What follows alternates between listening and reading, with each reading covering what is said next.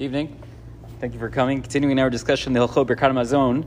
Before we move on to the next siman, the Ba'er Hitev here says something interesting. He says, "Kishiyesh oved kochavim babayit."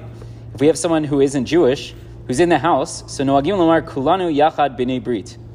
So he says we have the custom of saying kulanu yachad, all of us together, b'nei brit, those of us who are people of the covenant.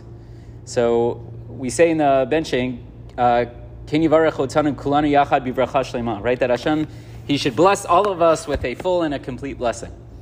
So says the Ba'er Hitev, quoting the Kolbo, that maybe we should say just us, those of us who are B'nai Brit, those of us who are part of the covenant, meaning those of us who are Jewish, not those of us who are not Jewish. We're not wishing anything terrible to befall these people, right? We're just saying the bracha, the complete bracha is for those of us who are B'nai Brit, not to those who are not. Vitaz, b'yadalit katav she'ino nachon. The Taz says, no, you shouldn't say it that way. Tekivan shomer kulanu yachad hakol bichlal. He says, once you're saying kulanu yachad, all of us together, so that would seemingly include everyone, even the non-b'nei brit. So therefore, what? He says, El yomar otanu b'nei brit kulanu yachad. He says, you should add the b'nei brit. We're adding this qualifier, right? You should say, Ken yivarech otanu kulanu b'nei brit, all of us who are part of the covenant, Yachad together, right? If you put Kulanu Yachad together and then add B'nai Brit, so you've already included everyone. So therefore, he says you should add the B'nai Brit before you get to the Yachad. Okay, you have different possibilities as to which one is right, but everyone seems to agree that you should be qualifying this and saying the bracha is specifically for us. Why is that the case? So there is a concern perhaps of lo tzechonim, right? The pasuk in Parshat Vayetchanan tells us that we're not necessarily supposed to give warm greetings and happiness and blessing to people who aren't Jewish. Okay, how we apply that la'alacha is a topic well beyond tonight's discussion, but maybe that's why we don't want to give the bracha shlema, the full and complete bracha that we're asking from Hashem, to anyone and everyone, but specifically to the B'nai Brit. Again, we're not cursing anyone. We're just saying that complete bracha should be for us. He continues, Kishiyesh mumar lavoda kochavim b'makom suda. Let's say you have someone who is Jewish, who now is worshiping a different religion. So tzarich lomar b'nei brit. You would have to add that qualifier. Interesting. And again, why is that the case? Because if a person has rejected the covenant, they now serve a different God, so he's not considered part of the B'nai Brit. He's not one of the people of the covenant. And you could look at the Magen Avraham. He says, so the Yad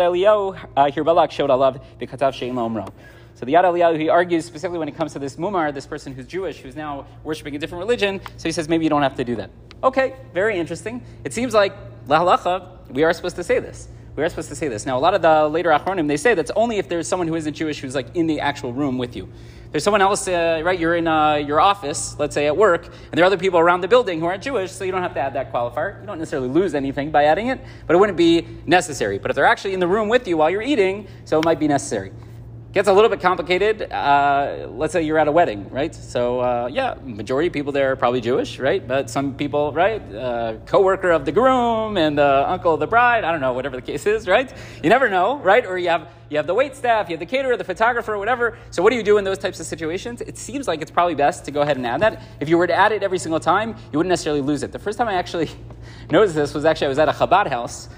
We were having Shabbos lunch, and I noticed that they said this, Kulanu b'nei brit, and I just assumed that, like, okay, they have various differences in their text of the benching, right? They have mimarom yalamdu as opposed to bamarom, right? So I didn't really think much of it. And then I was looking in the bencher, and it said, when there's someone who isn't Jewish who's present, you should add this line, right? So it could be, I don't know. I didn't ask who actually made up the 10 of the minyan, right? But there was someone there, maybe who wasn't Jewish, so they add that, or I don't know if they do that by default, but that's when I actually learned that. So it is something that we should bring to our attention. Again, let's make sure we have the proper attitude. We're not wishing ill will or malice upon anyone. We're just saying that the bracha shlema, the complete bracha, that's specifically for the B'nai Brit. Everyone else, they should live and be well, but not the bracha shlema per se. Rabbi Chanan ben Akash Omer, it's Kadosh Baruch Hu Zako Yisrael.